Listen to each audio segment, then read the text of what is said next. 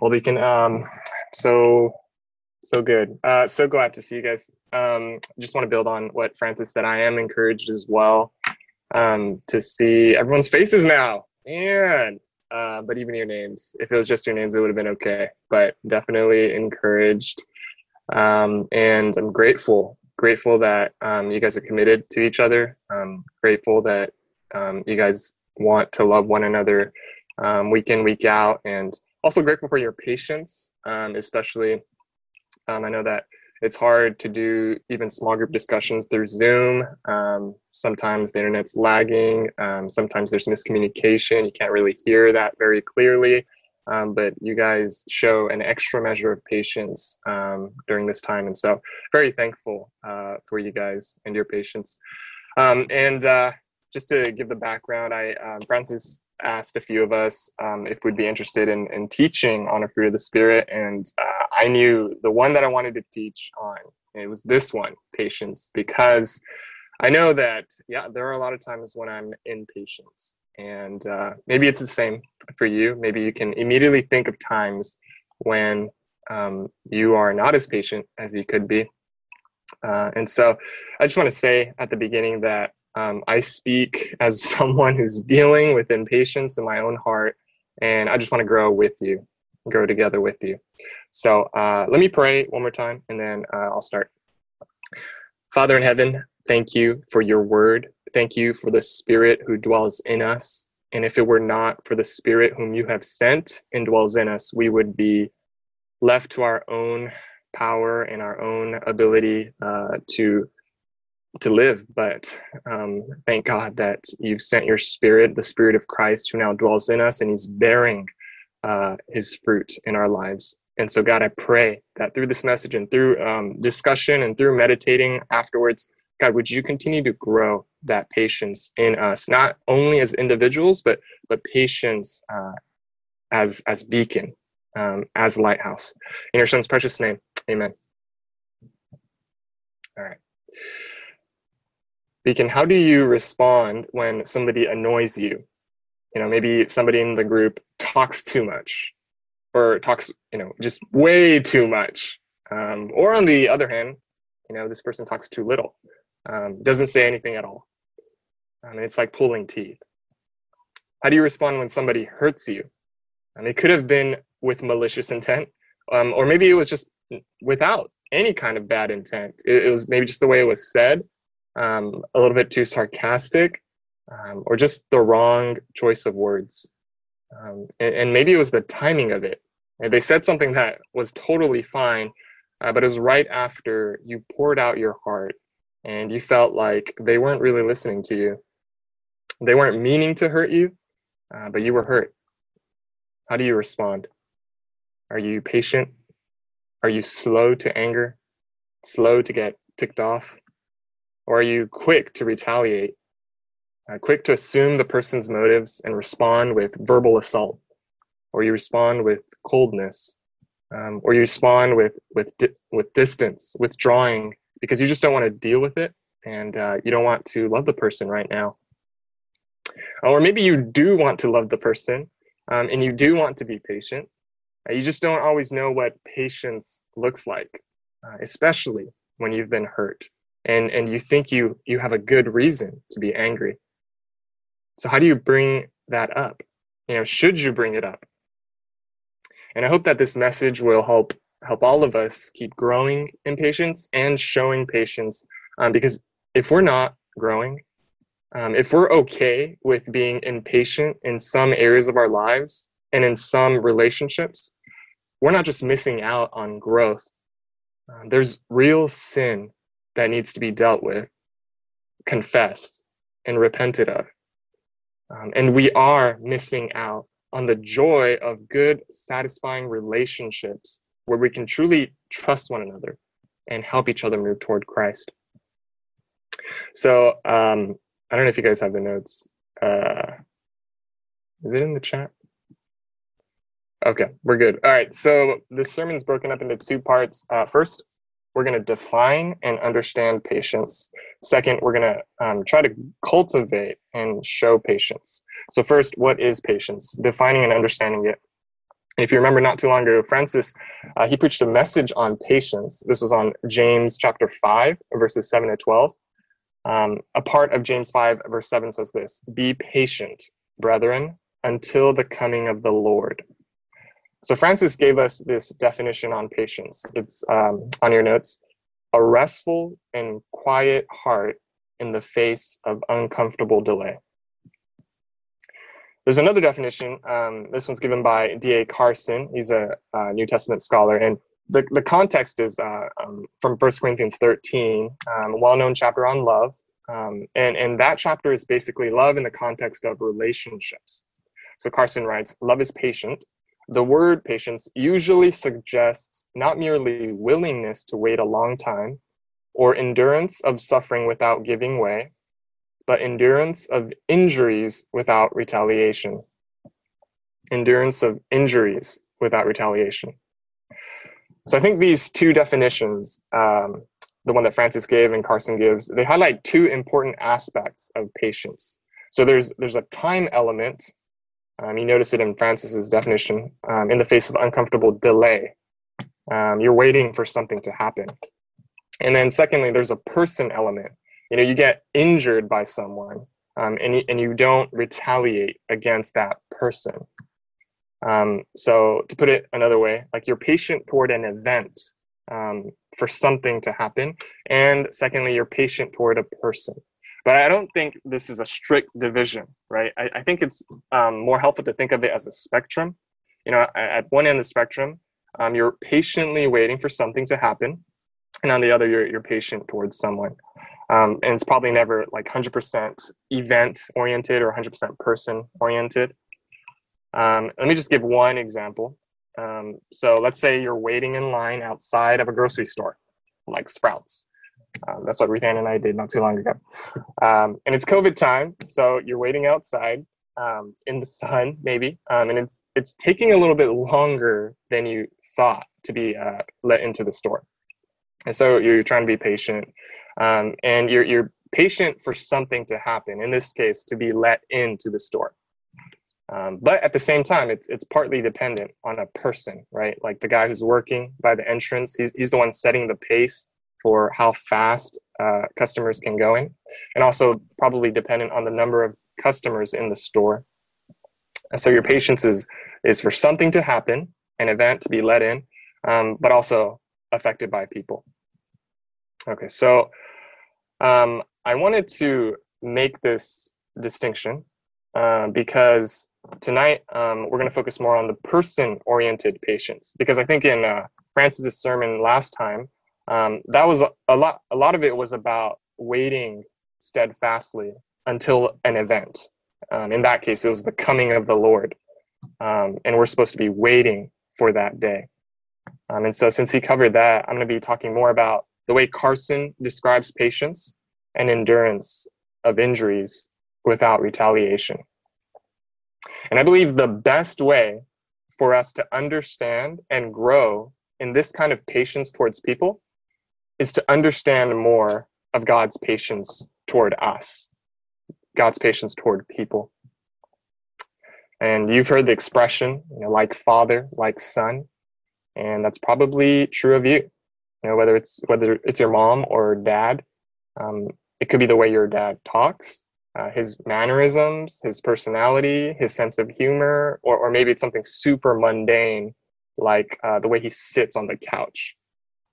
It could be almost kind of eerie. And maybe you've thought this before, like I did, like, you did something and you think, oh man, like I'm just like my dad.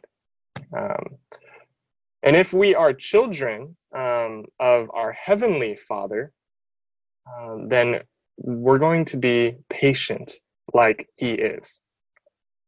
So I believe that the best way we can learn patience is by thinking deeply about the patience of God toward us. Not just a passing thought, but sustained meditation on God's patience toward us. So that's what I want to do for the first part of this message. So let me begin with Exodus 34. I invite you to turn in your Bibles to Exodus 34.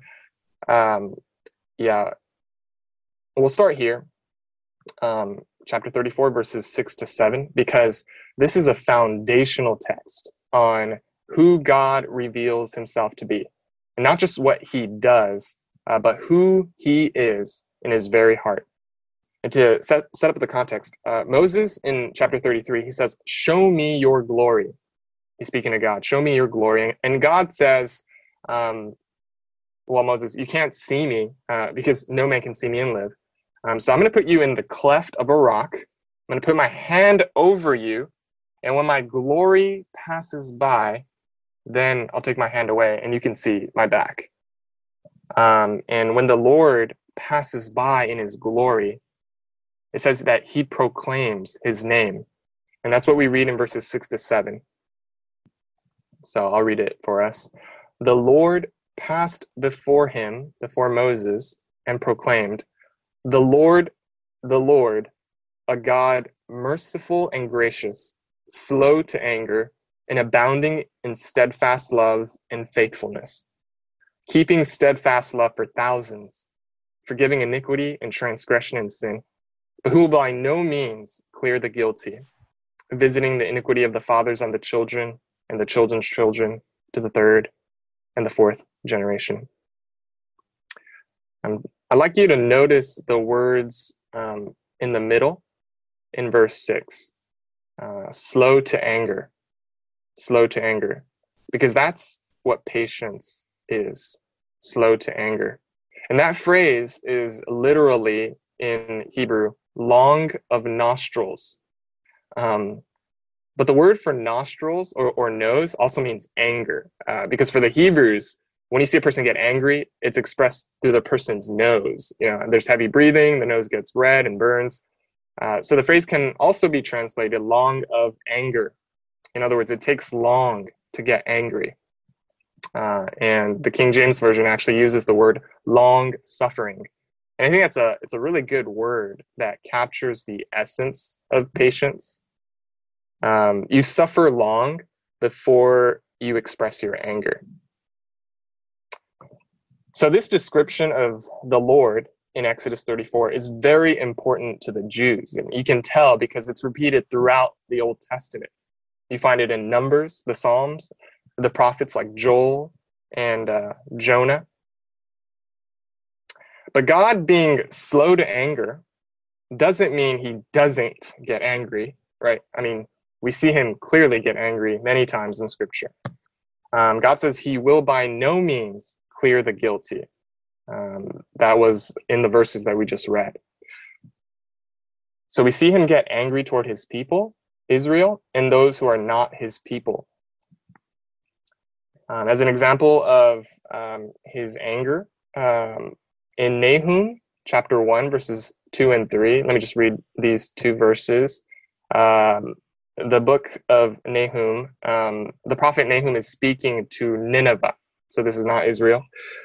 He says, "The Lord is a jealous and avenging God. The Lord is avenging and wrathful." And then in verse 3, Nahum says, "The Lord is slow to anger." So in just a few verses, within a span of a few verses, Nahum says God is both wrathful and slow to anger. At this point, I want to pose a question to you. Can we say, though, that God's natural disposition is mercy instead of wrath? And that's a question that I typed out in your notes. Is God's first inclination mercy instead of wrath? And I believe that Scripture attests to that. And I believe we have to understand it that way. That's how God presents himself. In Jeremiah chapter 3, verses 12-13, the prophet Jeremiah is speaking, God is saying to Jeremiah, "This is what I want you to say to Israel."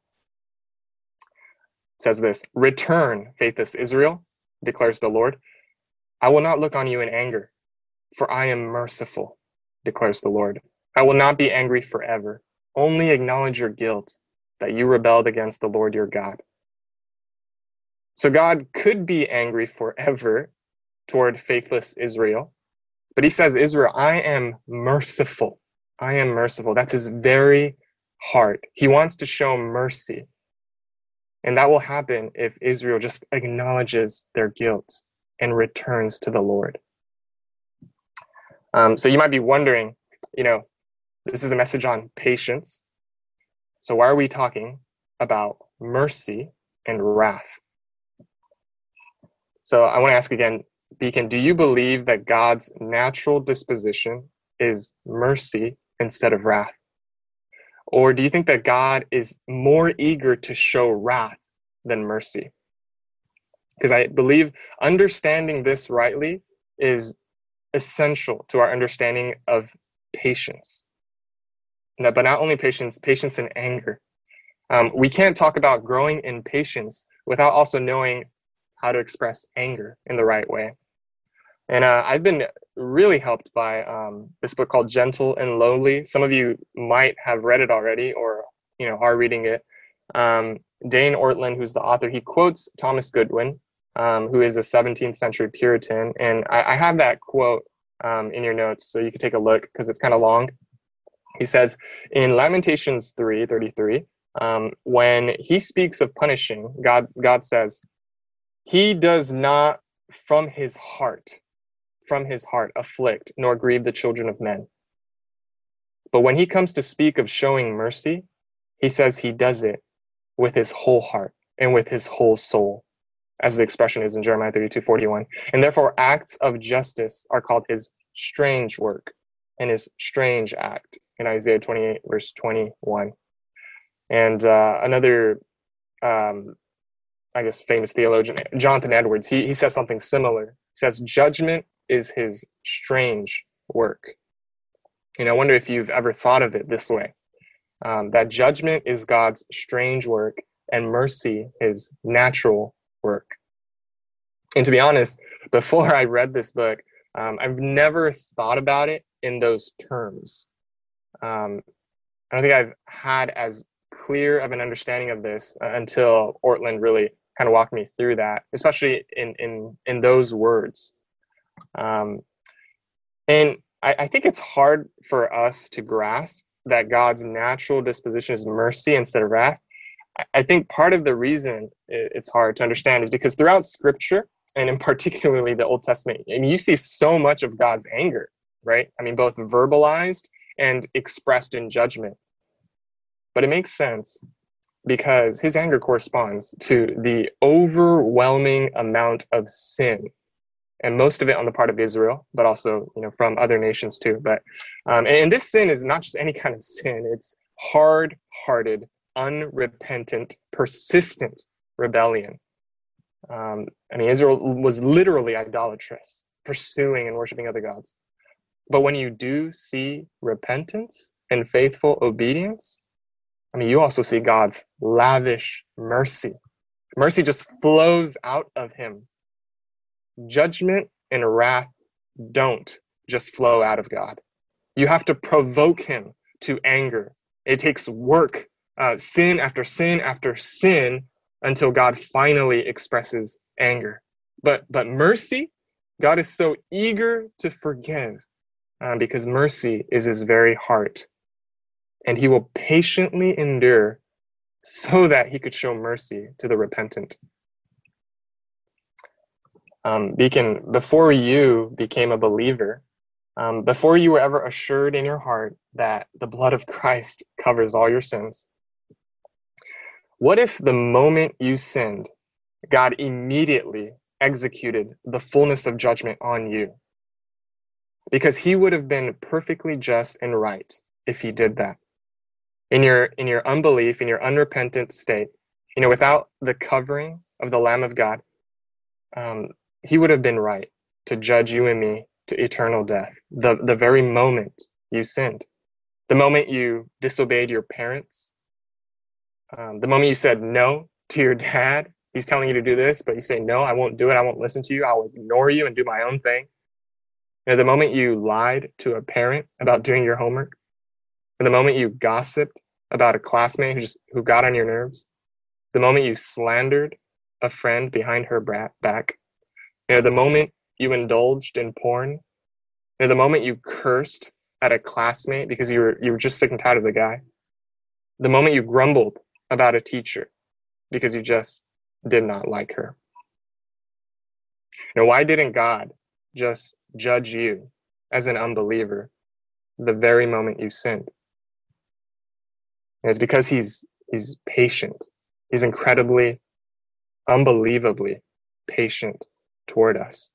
He's slow to anger, and he's willing to wait because his very heart is to show mercy.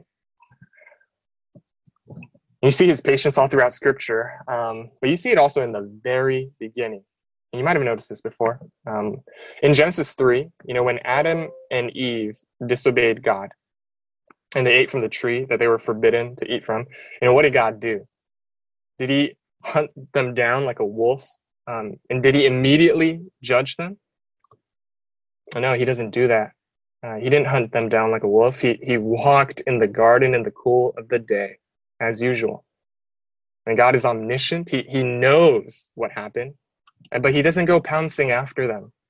What did Adam and Eve do when they hear him walk? They hide from him. And what does God say? Adam, I know where you are, and I know what you did. Come out here, and I will punish you. No, God, he calls out to the man, where are you? God is patient. He gives them time and opportunity to confess and repent. But how does the man respond? No confession, no repentance, but blame shifting.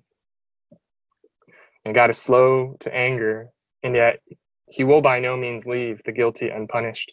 And so Adam and Eve are expelled from the garden. And a few chapters later, you see God's perfect patience and perfect anger again in the account of the flood, Genesis 6. The Lord sees so much evil on the earth. And what does Peter say in 1 Peter 3:20? Peter's going back to the account of the flood. He says this, God's patience waited in the days of Noah while the ark was being prepared. So Peter specifically points out God's patience during that time. And actually in 2 Peter 2:5, Peter calls Noah a herald of righteousness. King James Version says a preacher of righteousness. So when Noah was constructing the ark, he was heralding righteousness, and God was being patient with sinners in the world in that time. And God was giving them time and opportunity to repent. But they didn't. They did not repent. So God judged them with the flood. So there was an end, technically, to his patience. But you know what happens when thousands of years go by and people forget that the world was once destroyed by the waters of judgment? You have scoffers. And those who, according to 2 Peter 3, they say, where is the promise of his coming? That's basically saying, there's no day of judgment. God said he's going to come and there's going to be a day of judgment. Well, where is he? For these scoffers, there hasn't been judgment for so long that they feel free to question it. And down in verse 9 of 2 Peter 3, it says this, the Lord is not slow to fulfill his promise, as some count slowness, but is patient toward you, not wishing that any should perish, but that all should reach repentance. You know why the day of the Lord, the day of judgment, hasn't come yet? Well, it's because he is patient towards sinners. And sometimes people say, there's so much evil in this world, and if God is so good and so powerful, why doesn't he do anything about it? You can't mistake God's patience for indifference. God cares. He cares about the evil of the world and the evil in the unbeliever's heart. There will be perfect judgment. But in the meantime, God is showing his incredible patience towards sinners. Beacon, what led you to repentance? If you look back, why did you truly believe in Christ and you're now following him? Why didn't you just continue to live your life, indulge in your sinful desires, pursue your your own goals and dreams apart from God? Wasn't it because you were drawn to God, to Christ, who is patient and merciful? Paul says this in Romans 2:4, speaking to those who judge others, or do you presume on the riches of his kindness and forbearance and patience, not knowing that God's kindness is meant to lead you to repentance? If God has been patient with you, Beacon, as a believer, when you were an unbeliever, to lead you to repentant faith, then God will be patient still when you, as his beloved children, when you and I still wobble, stumble, and fall. And how eager are you to go to God in your discouragements and in your apathy sometimes and in your sins? Do you see God as an impatient God who is annoyed and at the threshold of anger by your repeated failings?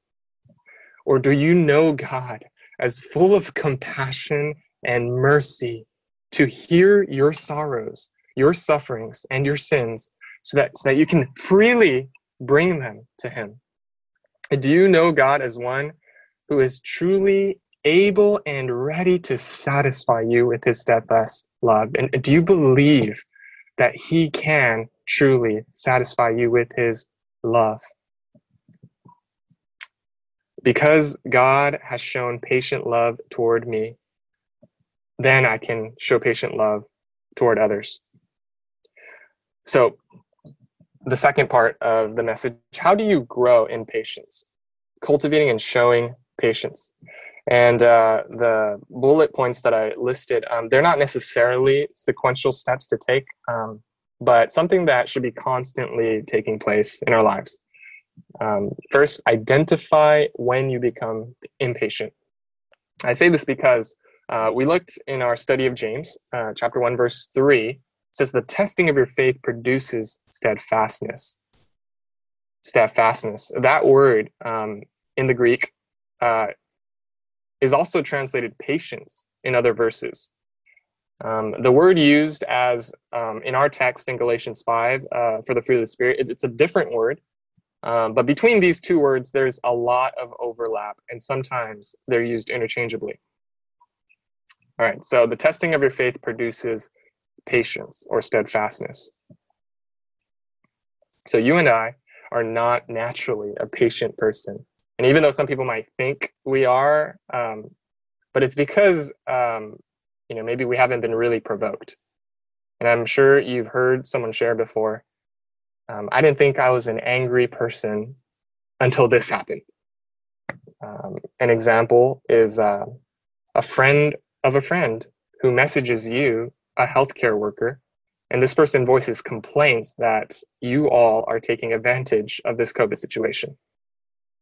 Another example, an adopted baby boy, as he gets older, starts to physically hurt his older sister, who is your actual daughter.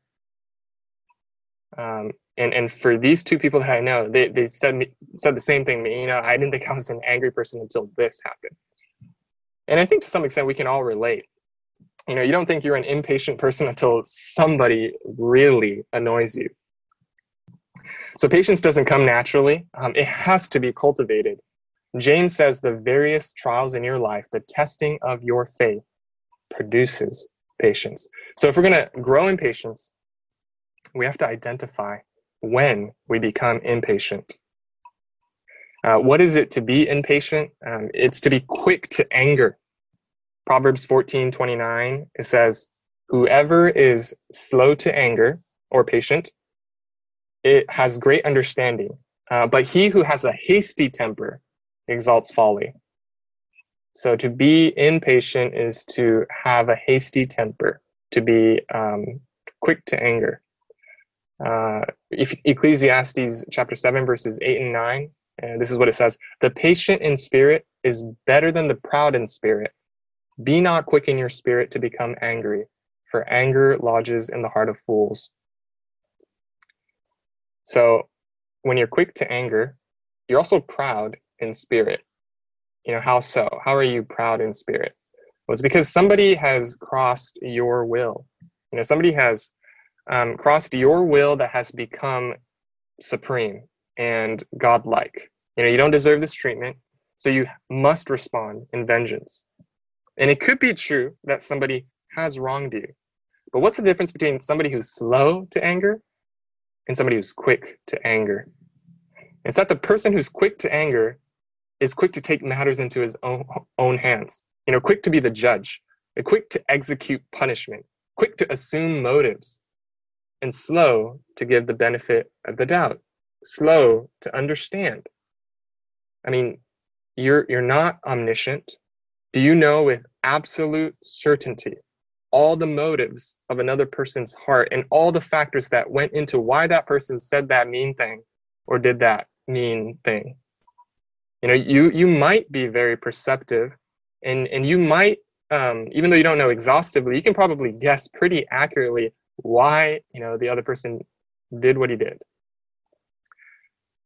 But even if you did know everything about somebody who just wronged you, we saw earlier that God, who is omniscient and knows the depths of the sinner's heart, he knows everything, and yet he was not quick to execute judgment. Even though he, unlike us, has the right to execute that judgment. So when are those times when you are tempted to be impatient and quick to anger? Is it when you're talking to someone who can sometimes be a bit controlling and demanding? Is it when you're trying to reach someone who consistently flakes on you or doesn't respond to your texts or doesn't seem to want to return your love? Is it when someone you care about and trust has disappointed you and didn't meet your expectations, which are good and right expectations, but just failed to meet them? Is it when you're misunderstood, not by those who don't really know you, but misunderstood by those who are your good friends? Do you get impatient when you're longing for something good, like a relationship or an internship or a job, and it's just not happening? How do we grow in patience? Number two, you got to get down to the level of motives. You can't just identify when you're most tempted to impatience. You got to take it a step further. You might have read Good and Angry by David Powlison. He encourages you with these 8 questions to dismantle your anger, to take your anger apart so that you can figure out what's going on in your heart when you get impatient. So you could take a look at those 8 questions. They're on your notes.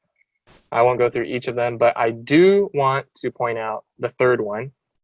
And that's basically asking the question, why? So he asks, what are my motives?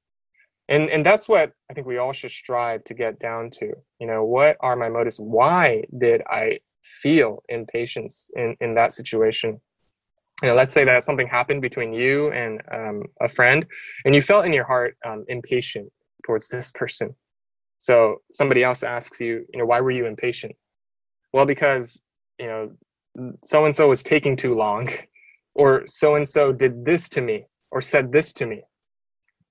So that's partly true, but it's only dealing with the circumstances, right? It's not dealing with your heart at the level of motives.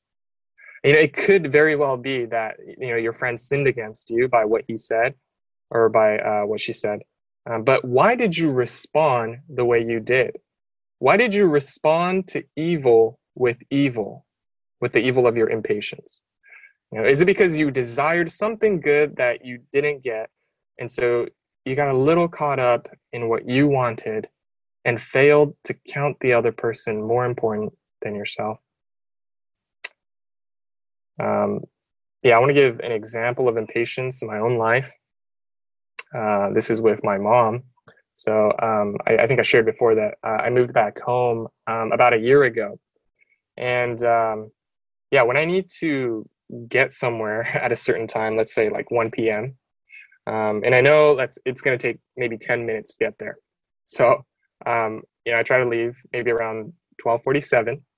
Sometimes it ends up being 12:50. So I leave my room, I go into the living room, I'm trying to get out of the house. And my mom, when she's at home, she's usually in the living room on the desktop.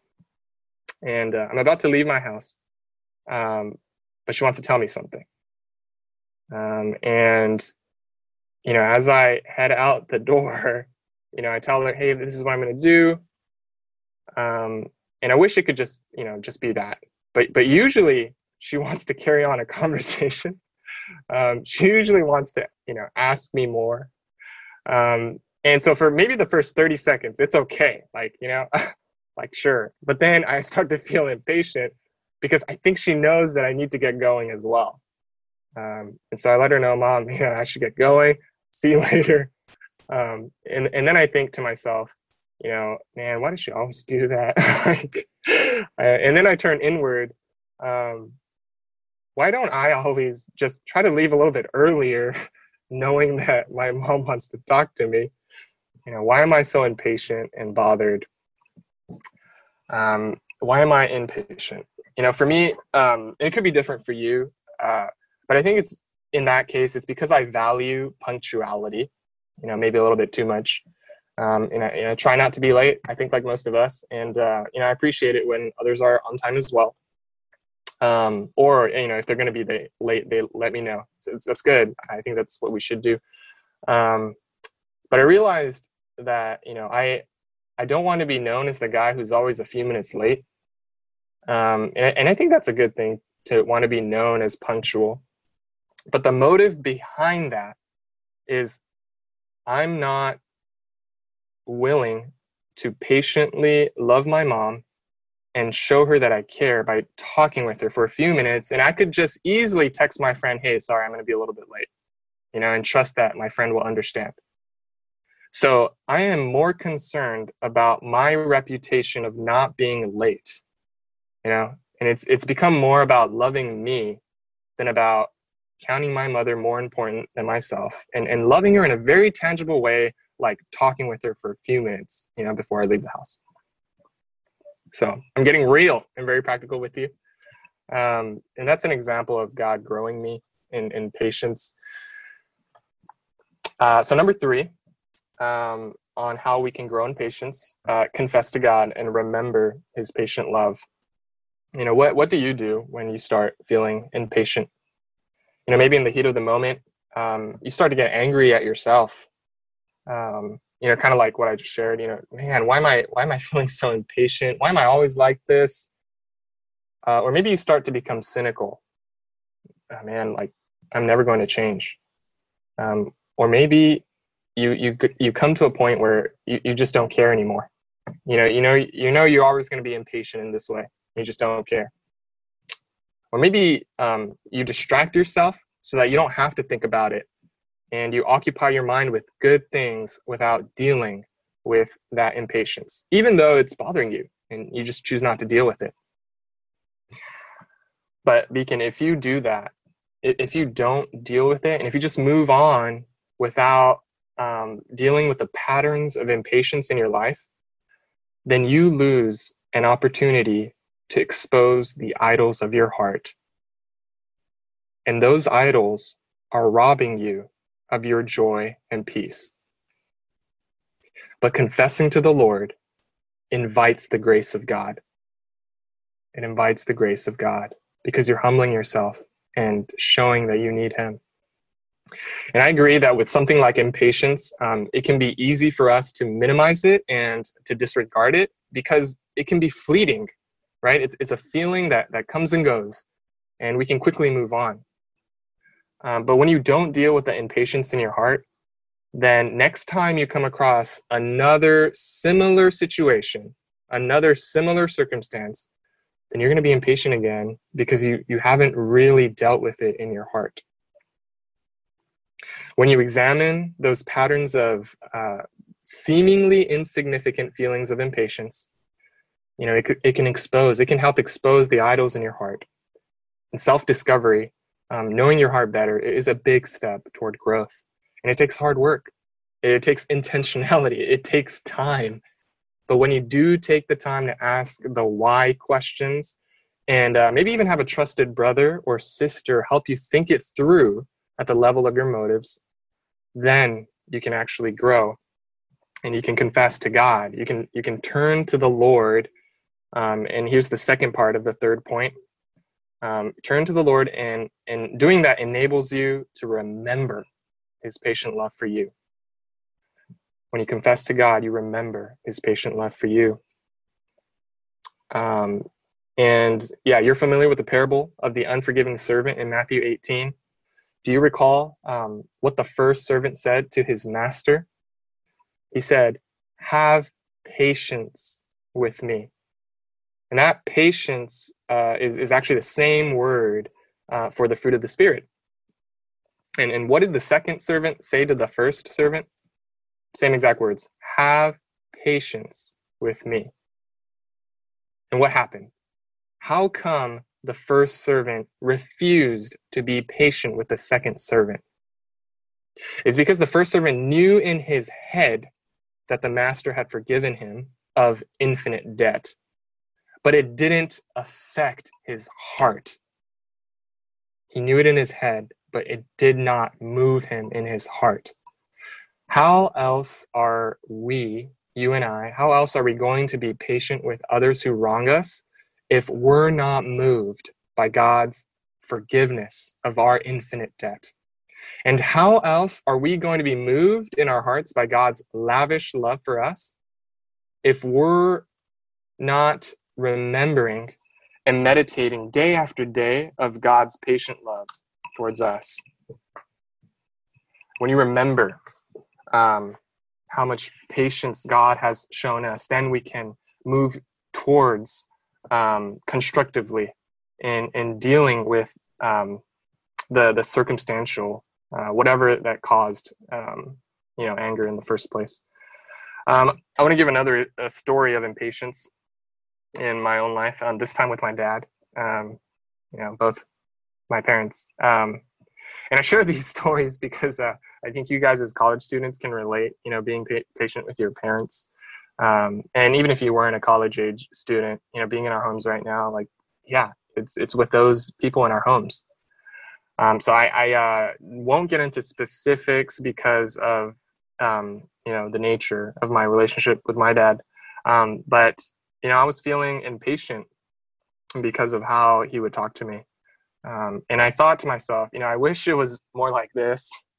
But at some point I realized, overcome evil with good. Overcome evil with good. And I confessed to the Lord, the bitterness in my heart. And I prayed. I prayed that God help me to show Christ-like love to him. And the Lord was gracious to answer. And over time, my attitude was different. I was more joyful and willing to help when he would ask me to do stuff. And the grace of God is that I noticed that his disposition toward me changed. He became warmer to me than before. And it's just a testimony of when we confess to God and turn to him, he answers. He graciously works patience in us. And I want to encourage you guys with that. Number 4, assess whether the offense is something to pass over or bring up. So one of the pastoral interns at Lighthouse, Alan Tsai, he's working with Praxis, the young adult group. He gave a devotional recently, and maybe you've heard it. And if you haven't, I encourage you maybe to listen to it. It's really good. He basically deals with this question: how do you assess whether the offense, the wrong done, is something to pass over or bring up? And Alan gives us these 2 helpful questions. They're in your notes. Is this offense intentional or incidental? Is this something habitual in their lives, or is it an odd occurrence? So given that it's incidental and it's an odd occurrence, and you want to give the benefit of the doubt, Proverbs 19:11 really helps us in this regard. It says, "Good sense makes one patient. Good sense makes one slow to anger, and it is his glory to overlook an offense." Keyword being overlook an offense. And the word for overlook isn't used in the sense of, ignore the offense as if, it never happened. But it's used in the sense of you pass over it. You don't make a big deal out of it. You don't dwell on it so that bitterness festers in you or annoyance boils up. You forgive the person, and you promise in your heart not to bring up what's been cast into the depths of the sea, and you promise not to use that offense as an accusation against that person. That's forgiveness. That's Mark 11, verses 25. It says, "And whenever you stand praying, forgive if you have anything against anyone, so that your Father also who's in heaven may forgive you your trespasses." So,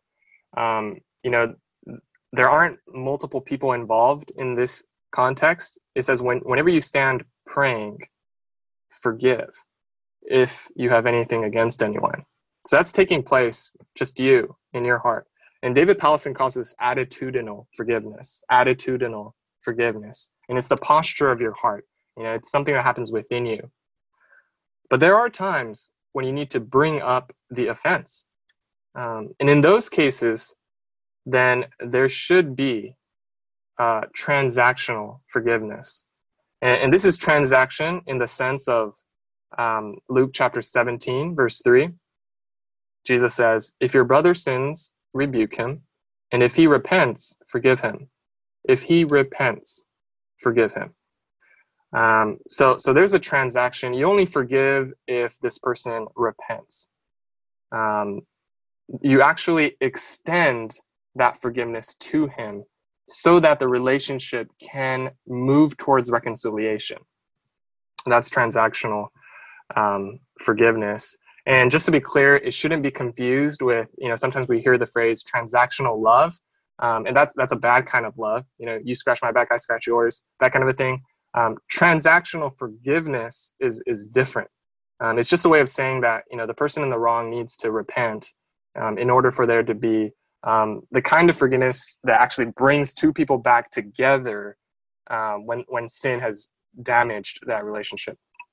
So, if the other person doesn't repent, that doesn't mean, oh man, this person, isn't sorry, isn't repentant, so I don't have to forgive. That's not what it means, because that's attitudinal forgiveness. We still have to, forgive the person in our heart. And that's why we also talked so much about God's patience and his merciful disposition. If somebody wrongs you and isn't repentant, you don't let bitterness fester.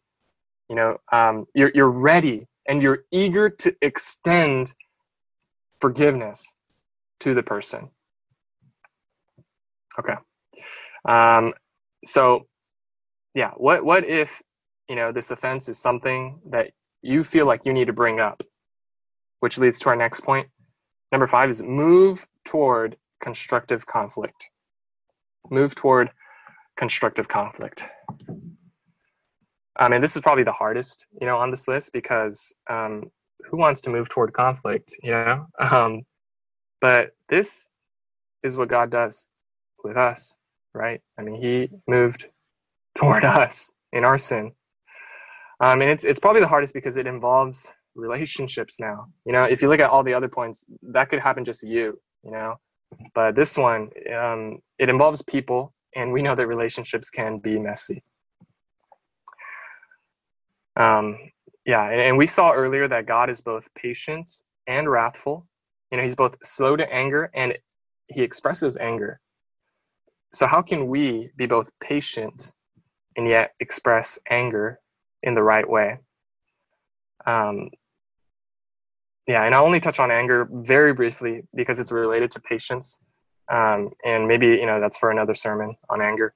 But the passage that comes to mind for this section is Romans 12. And verse 17 says, "Repay no one evil for evil." Repay no one evil for evil. Whatever perceived wrong it is, don't return it with a cold shoulder.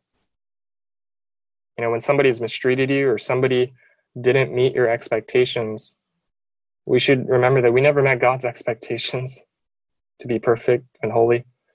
And yet he's been so abundantly patient and merciful to us. In Romans 12, verse 21, it says, "Do not be overcome by evil, but overcome evil with good." how do we do that? I mean, that's why we keep turning to the Lord's love, because otherwise we can grow cynical and just have a, I just don't care attitude.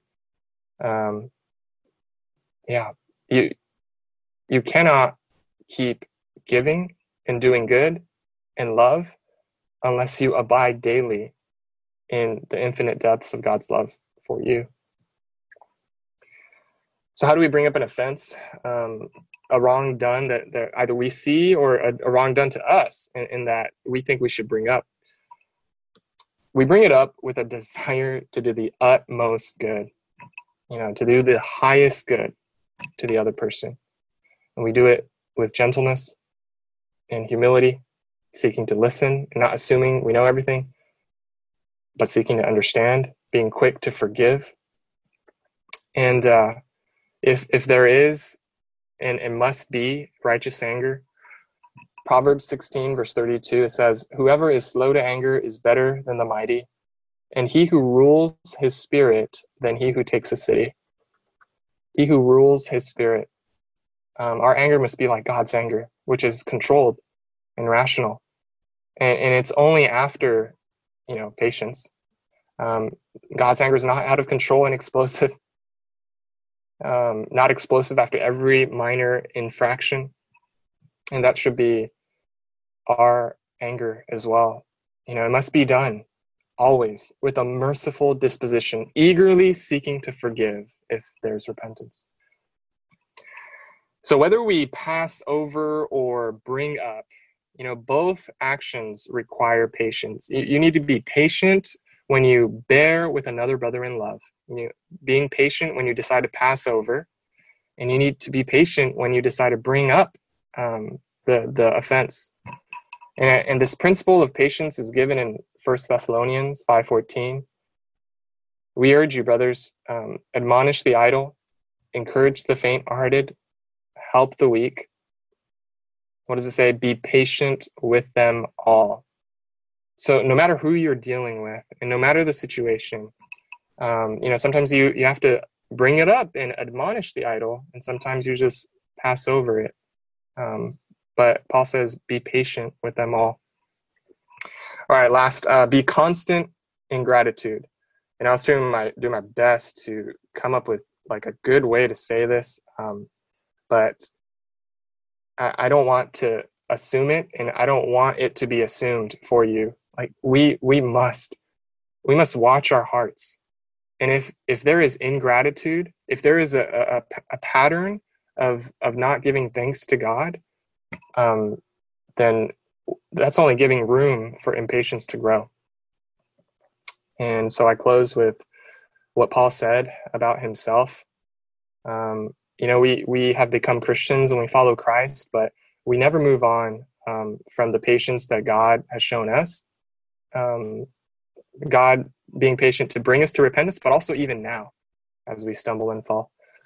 1 Timothy 1:15. "The saying is trustworthy and deserving of full acceptance, that Christ Jesus came into the world to save sinners, of whom I am the foremost. But I received mercy for this reason, that in me, as the foremost, Jesus Christ might display his perfect patience as an example to those who were to believe in him for eternal life." Yeah, let me pray for us. Father, we rejoice in Christ, and we recall what he said, what your son said to Paul on the road to Damascus. "Saul, Saul, why do you persecute me?" God, and Father, we remember our many sins. It is ultimately a personal offense against you. And yet you have been unbelievably patient, and we don't know at all, Lord. We know truly, but we don't know as we should your great and long suffering towards us.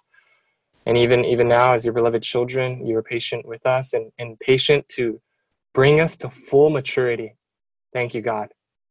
Thank you, Lord, that you don't give up on us, but you will complete the work that you've started in us. Help us, Lord, because you are patient. in love toward us, that we would be patient in love towards others. In your son's precious name, amen.